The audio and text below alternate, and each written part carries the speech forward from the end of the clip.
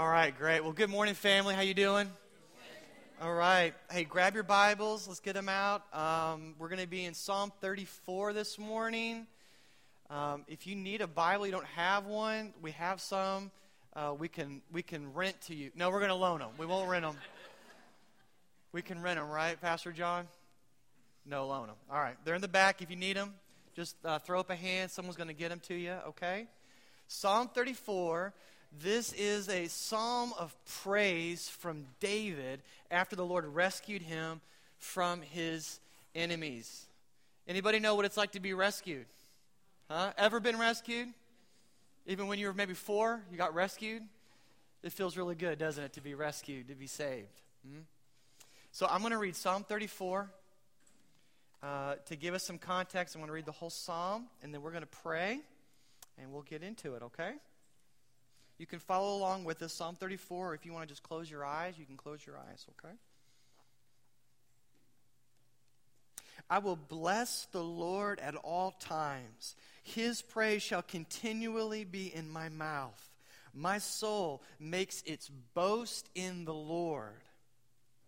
Let the humble hear and be glad. Oh, magnify the Lord with me, and let us exalt his name together. I sought the Lord, and he answered me and delivered me from all my fears. Those who look to him are radiant. Their faces shall never be ashamed. This poor man cried, and the Lord heard him and saved him out of all his troubles. The angel of the Lord encamps around those who fear him and delivers them. Oh, taste and see that the Lord is good. Blessed is the man who takes refuge in him. Oh, fear the Lord, you his saints, for those who fear him have no lack. The young lions suffer want and hunger, but those who seek the Lord lack no good thing. Come, O children, listen to me. I will teach you the fear of the Lord.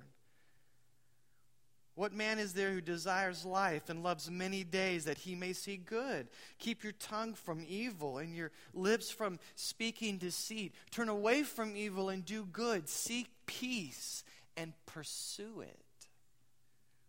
The eyes of the Lord are toward the righteous, and his ears toward their cry.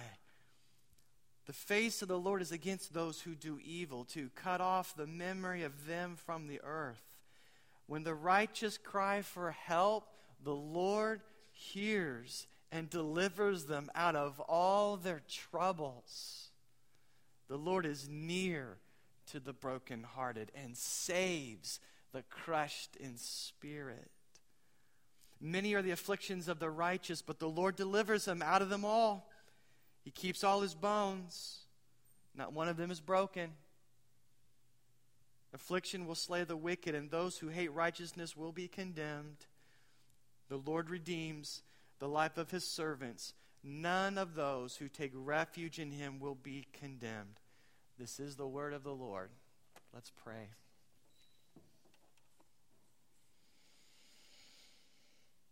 God, we love you. We thank you for speaking to us today, Lord. I've heard a lot of people talking this week.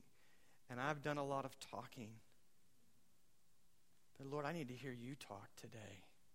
I need to hear you speak today, because you speak a better word than I can. Your word gives life. Your word restores. Your word convicts of sin and saves. So would you speak today by the power of your Holy Spirit, Lord?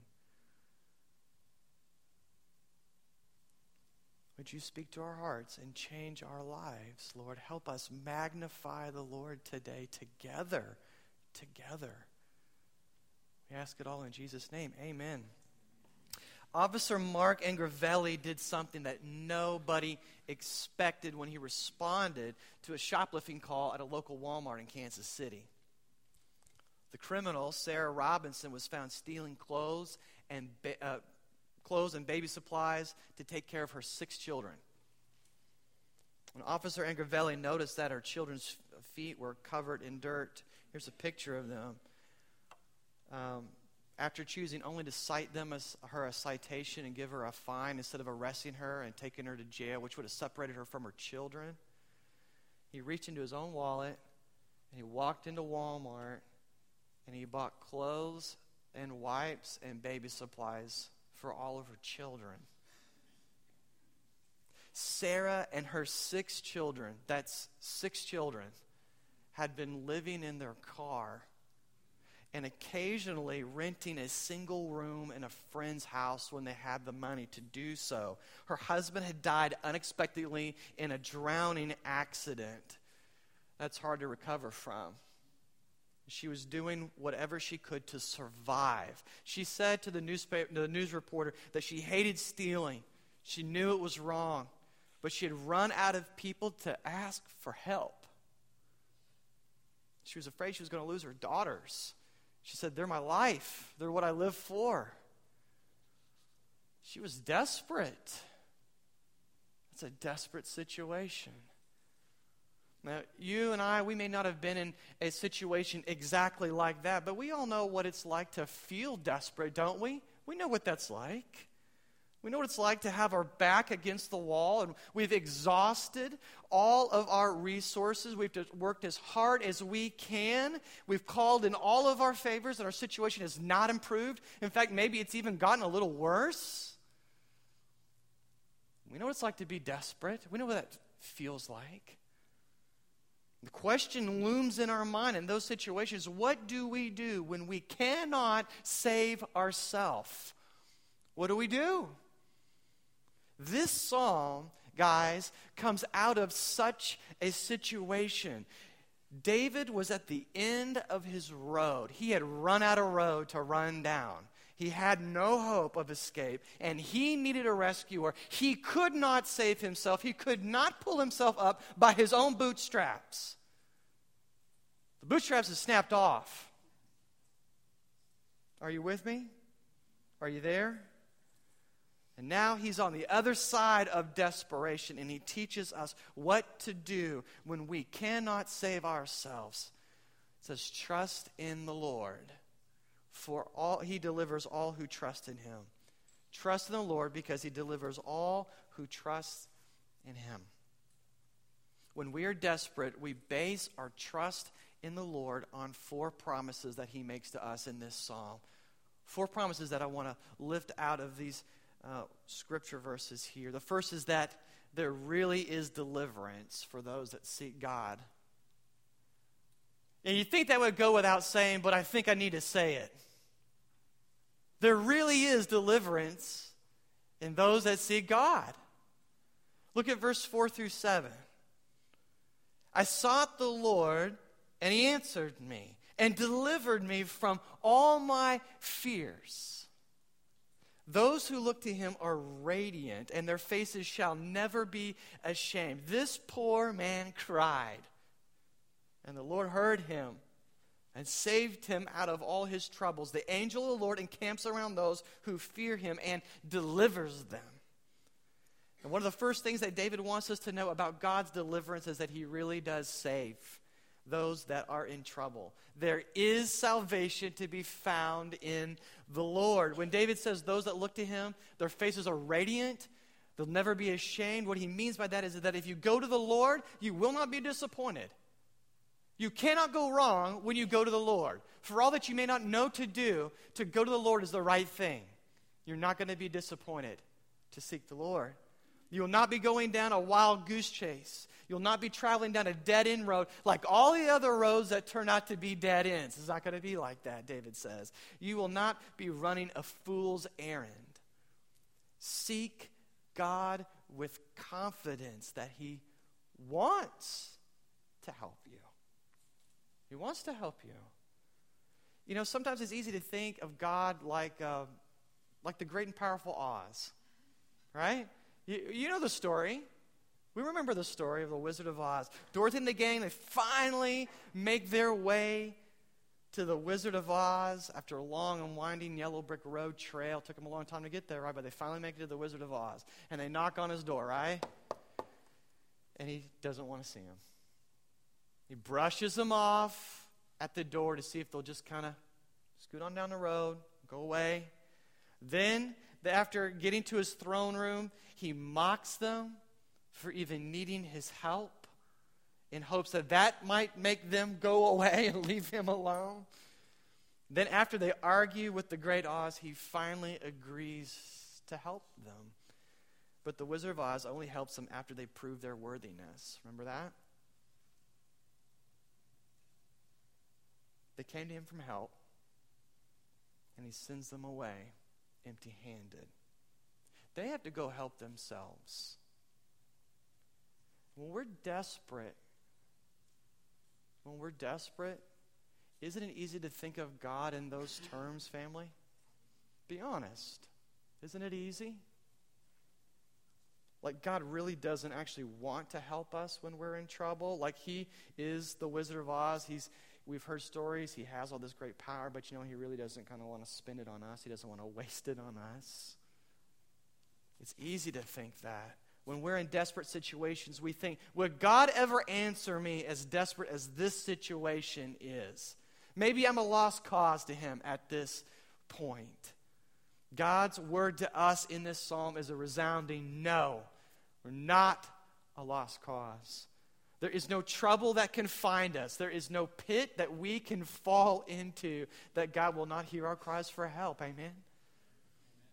God does not tell us to seek him in our hour of need and then turn us away when we knock on his door.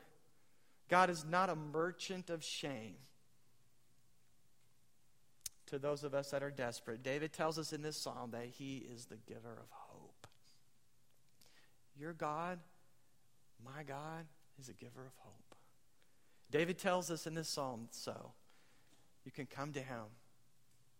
You can come to him in faith that he will give you the help that you need. Trust him today. Trust him in your helplessness. It's good to put your trust in the Lord. That's a good place to put it.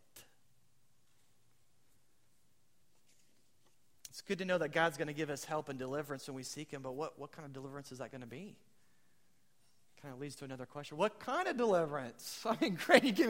My dad's giving me some deliverance. My mom's what kind of deliverance are we talking about here? The Lord promises that his deliverance will satisfy. The Lord's deliverance will satisfy you and I. Look at verse 8 through 10. Oh, taste and see that the Lord is good. Blessed is the man who takes refuge in him. Oh, fear the Lord, you his saints. For those who fear him have what? No lack. The young lion suffers want and hunger, but those that seek the Lord lack no good thing.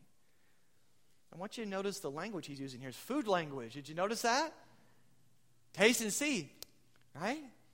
Food language. He's talking about tasting God's goodness and suffering want and hunger, but being filled and not lacking anything. The backstory to this psalm is found in 1 Samuel chapter 20 and 21. It's a big, long story, which, by the way, that's exactly what our children are learning about right now in their class. So if you want to talk to them in the ride home about what they're learning, you're learning kind of the same thing. Or you can talk to them at dinner. Isn't that neat? Well, David's on the run from Saul, who wants to kill him. Saul had already personally tried to spear him to the wall. He had sent men to David's house to kill him while he slept in the night. And then now Saul has staged a dinner party to try to murder young David. There's a bullseye on David's back, and the walls are coming closer and caving in on David. And he's feeling it. He's feeling it. In fact, in his own words to his best friend Jonathan, he says, as surely as the Lord lives and as you live, there is only a step between me and death. It's coming near. It's coming close. In fact, it's inevitable, David's thinking. So he flees. He tries to get out of there. Nothing in his hands. He doesn't take anything with him. He's just trying to get out of the country with his life intact. He has no supplies of any kind. Picture this. No supplies. He's on the lam. He's running. And he runs out of his own country into a foreign country. He's running scared and defenseless and hungry. He has no allies to help him. No one's going to give him quarter. He is going to die. And so he runs into the house of the Lord, and he lies to a priest, tells him that he's on his top secret mission, right, with all of his soldiers, and that they need food. We're going to pick the story up there in 1 Samuel 21, verse 3. David says, now then, what do you have on hand? Give me 5 loaves of bread or whatever you have.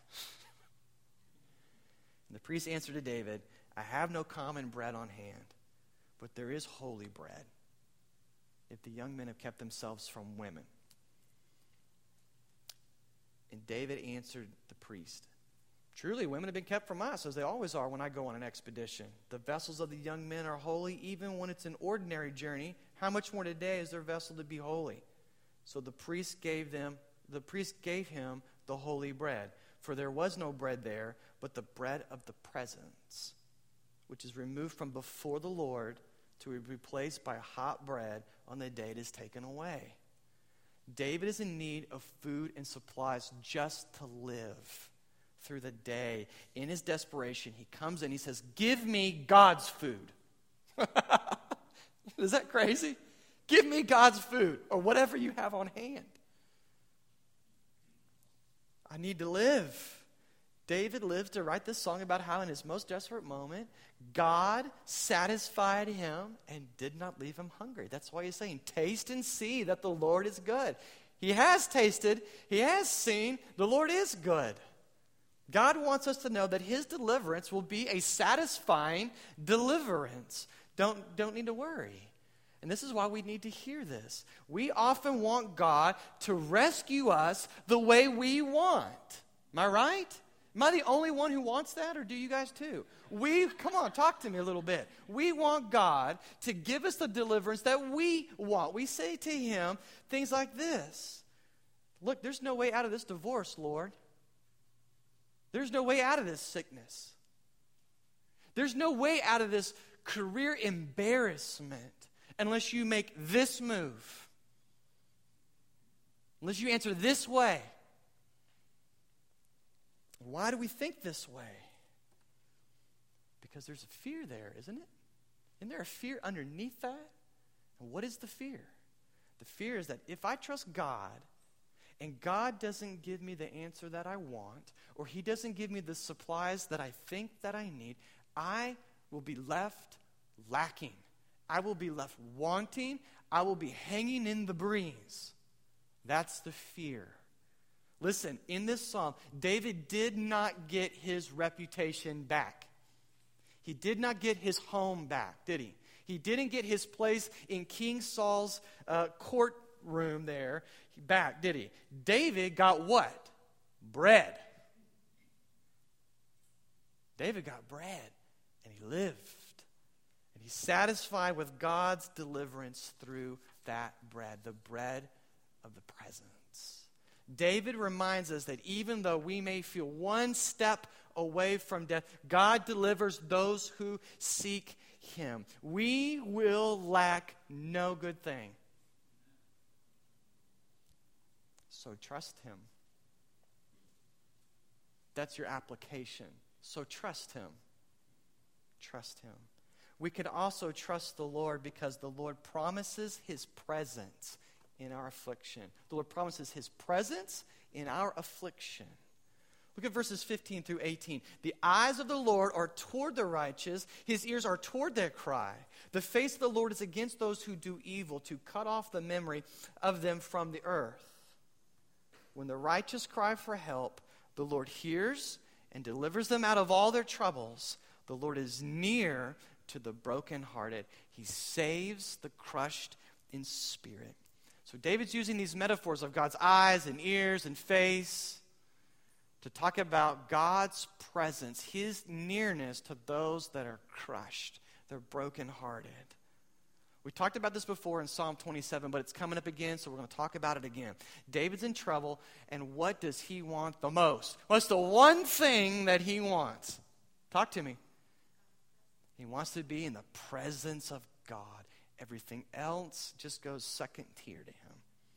I want to be near God. I want to be in the presence of God, he's thinking, because he knows that his life is somehow wrapped up in God, being with him. He wants to be as close as God as he possibly can. And guess what? I don't think it's a coincidence that the only bread that was available for him to eat in that sanctuary that day was the bread of the presence. I don't think that was an accident. David goes into the sanctuary. He eats the bread of the presence as an act of seeking the face of God, seeking the help of the Lord. Even though it's unlawful for him to eat this bread, he is seeking the God that stands behind the bread. He's seeking the God that stands behind that law. He wants to get to God. And why? Because he knows that God alone is his life. If he cannot come into the presence of God to receive what he needs, he is a dead man. He is a dead man, and he knows it. Part of God's deliverance for us, as well as for David, is that he supplies his life-sustaining, soul-nurturing presence right in the midst of our trouble, right in the middle of it. Psalm 23, right? You prepared a place for me where? In the presence of my enemies. He's right there. What do you and I need when we are in desperate times, in desperate situations? We need to know that the Lord, who is our life, is near us. We need to know that God is not up there somewhere. He's down here right now with us. And we have the nearness of God with us in Jesus Christ our Lord. This is the good news of the gospel. Look at John 6. Jesus says, I am the bread of life. Your fathers ate the manna in the wilderness and they died. Now this is interesting. Your fathers ate a miracle bread that God baked, God produced. They ate this miracle and they died. We tend to think that the miracle's the meal, right? The miracle's not the meal. I'm going on another, I got to stay in Psalm. Sorry, I'm going to go to John. Come on, Lingle. All right. This is the bread that comes down from heaven so that one may eat of it and not die. They ate the bread that God produced by a miracle, and they still died. This is the bread that came from down from heaven, that you may eat of it, and you will not die. I am the living bread that came down from heaven. If anyone eats of this bread, he will live for 50 years. Is that what it says? He will live for 175 years. How long do you live when you eat of this bread? Forever. And forever is a long time. Jesus says, and the bread that I will give for the life of the world is what? My own flesh. Guys, here's the point. We've got better bread than David. We've got better bread than David. David's bread sustained him for a few hours. He lived. It was deliverance. But then he needed more, right? Christ sustains our life forever. His bread confined God's presence to one building. Christ is not confined by any geographical place. He fills all who believe in him. What David's bread pointed towards, Jesus fulfills and has fulfilled. Christ is the very presence of God coming to us. He lives in us and is with us. Jesus is God near us. And we experience this very real presence of Christ through the Holy Spirit. Look at Romans 5:5. It says, and hope does not put us to shame. There's that shame word, or ashamed word again, right? Not going to be disappointed. Why? Because God's love has been poured into our hearts through the Holy Spirit who has been given to us. we can claim this promise of God's nearness when we pray because it has been fulfilled by Jesus Christ. So we trust the Lord because he delivers those that seek him. His deliverance will satisfy us. He is present in our afflictions, and his deliverance will be final. The Lord promises that his deliverance will be final. It'll be the end of the story. Verse 19, Psalm 34, verse 19 through 22. Many are the afflictions of the righteous, but the Lord delivers him out of them all. He keeps all his bones. Not one of them is broken. Affliction will slay the wicked, and those who hate the righteous will be condemned. The Lord redeems the life of his servants. None of those who take refuge in him will be condemned. I want you to notice he goes from being ashamed to being condemned. Talk about that in a second. There's a shift there. But like all the Psalms that we've looked at in this series, David is speaking about things beyond his particular situation, right? David is not talking exclusively about his enemies, Saul or the king of Gath. I want to give three real quick observations of how we know that's so. And the first is this. David repeatedly uses some form of the Lord delivers them out of them all. When he's talking about his fears or his afflictions or the troubles, right? He uses some kind of form of, and he delivers them out of them all. 4 times by my count in this psalm. So this is a hugely sweeping statement if he's only talking about the immediate situation. Secondly, notice the word condemned in the final verse. That word has to do with judgment. It has to do with atonement before God on the final day. It doesn't really fit in the rest of the psalm. This is an acrostic psalm, which means there's a letter of the Hebrew alphabet starts every verse, except this one. It's like he's taking a big highlighter. This one, which one's not like the others? You remember that song? He's trying to highlight something to us, and he puts it at the end. This redemption. He's been talking about a redemption, about deliverance, all the way down the road here. But he's saying that this is looking beyond this life. It is redemption, but probably different to redemption than you're thinking of. In other words, David's looking into the future where there will be a final deliverance, not just from all his enemies, but for all who put their faith in the Lord to save. God's people will be delivered from their greatest enemies, and it will be a total victory. It will be a total deliverance. And lastly, according to verse 19 through 20, this great deliverance from all of our enemies is going to come through this righteous servant. There's this righteous servant that's going to bring all of this. He's going to be afflicted greatly. Many are the afflictions, right, of the righteous. He's going to be afflicted greatly. But the Lord's going to deliver him out of all of them. God's going to keep all of his bones after death. God is going to vindicate this servant's righteousness and faith in the Lord. Guys, this is fulfilled in Christ. He's the true and better David. He is the Lord of the covenant. Christ was afflicted and suffered the condemnation for our sins, yet God vindicated him by raising him from the dirt, from the dead. All who put their trust in Christ will be delivered from the penalty and the power of sin and death as well. What happened to him happens to you, and will happen to me if we put our hope and trust in him. This is a wonderful resource that the Lord has given to us when we find ourselves in desperate situations. Amen? The reason we can endure our present affliction is because through faith in Christ, we already have the greater deliverance. We can handle whether the lesser deliverance comes or does not come because we have already have secured the greater deliverance that we need. This is the resource that's been given to you and I to bear up under those afflictions, to praise him at all times.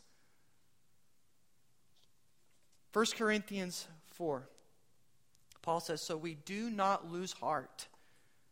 Though our outer self is wasting away, our inner self is being renewed day by day, for this light momentary affliction is preparing for us an eternal weight of glory beyond all comparison. as we look not to the things that are seen, but to the things that are unseen. For the things that are seen are what?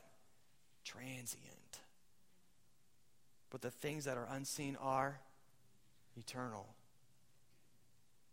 No matter how many times God delivers us from the trials in this life, sin and death just tend to smash it up again, don't they?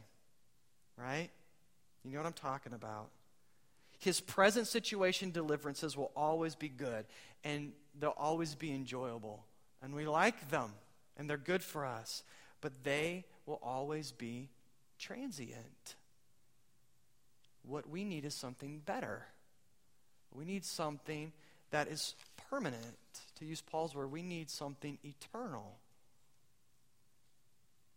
Okay, so God heals us from our sickness, or God heals us from that painful injury from the accident. That's great, praise God.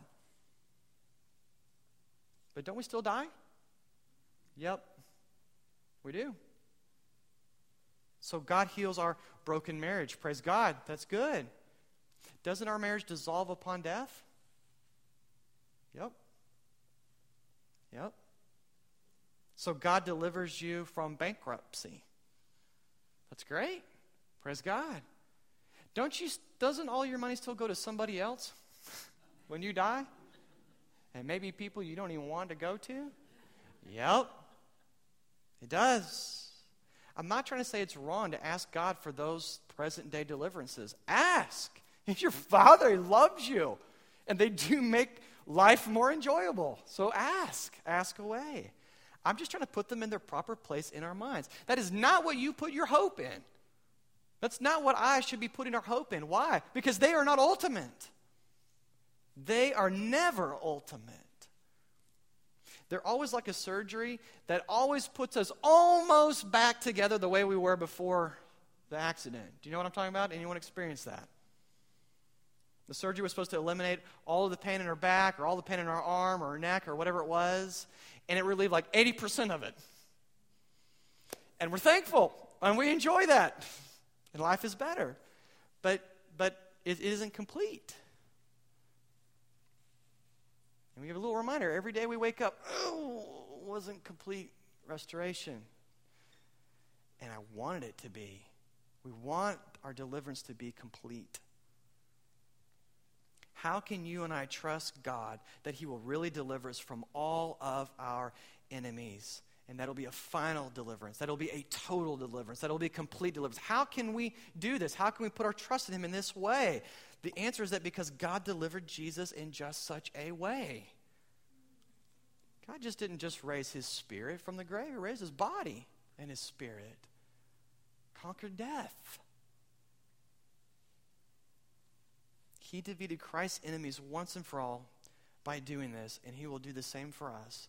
For those that put His trust in the Lord, for those that fear the Lord, He delivers them out of all their fears, right? You and I can place our trust in Christ in our present difficulties and our present afflictions right now because we are guaranteed a greater and a final and a total deliverance. This is where our hope lies, guys.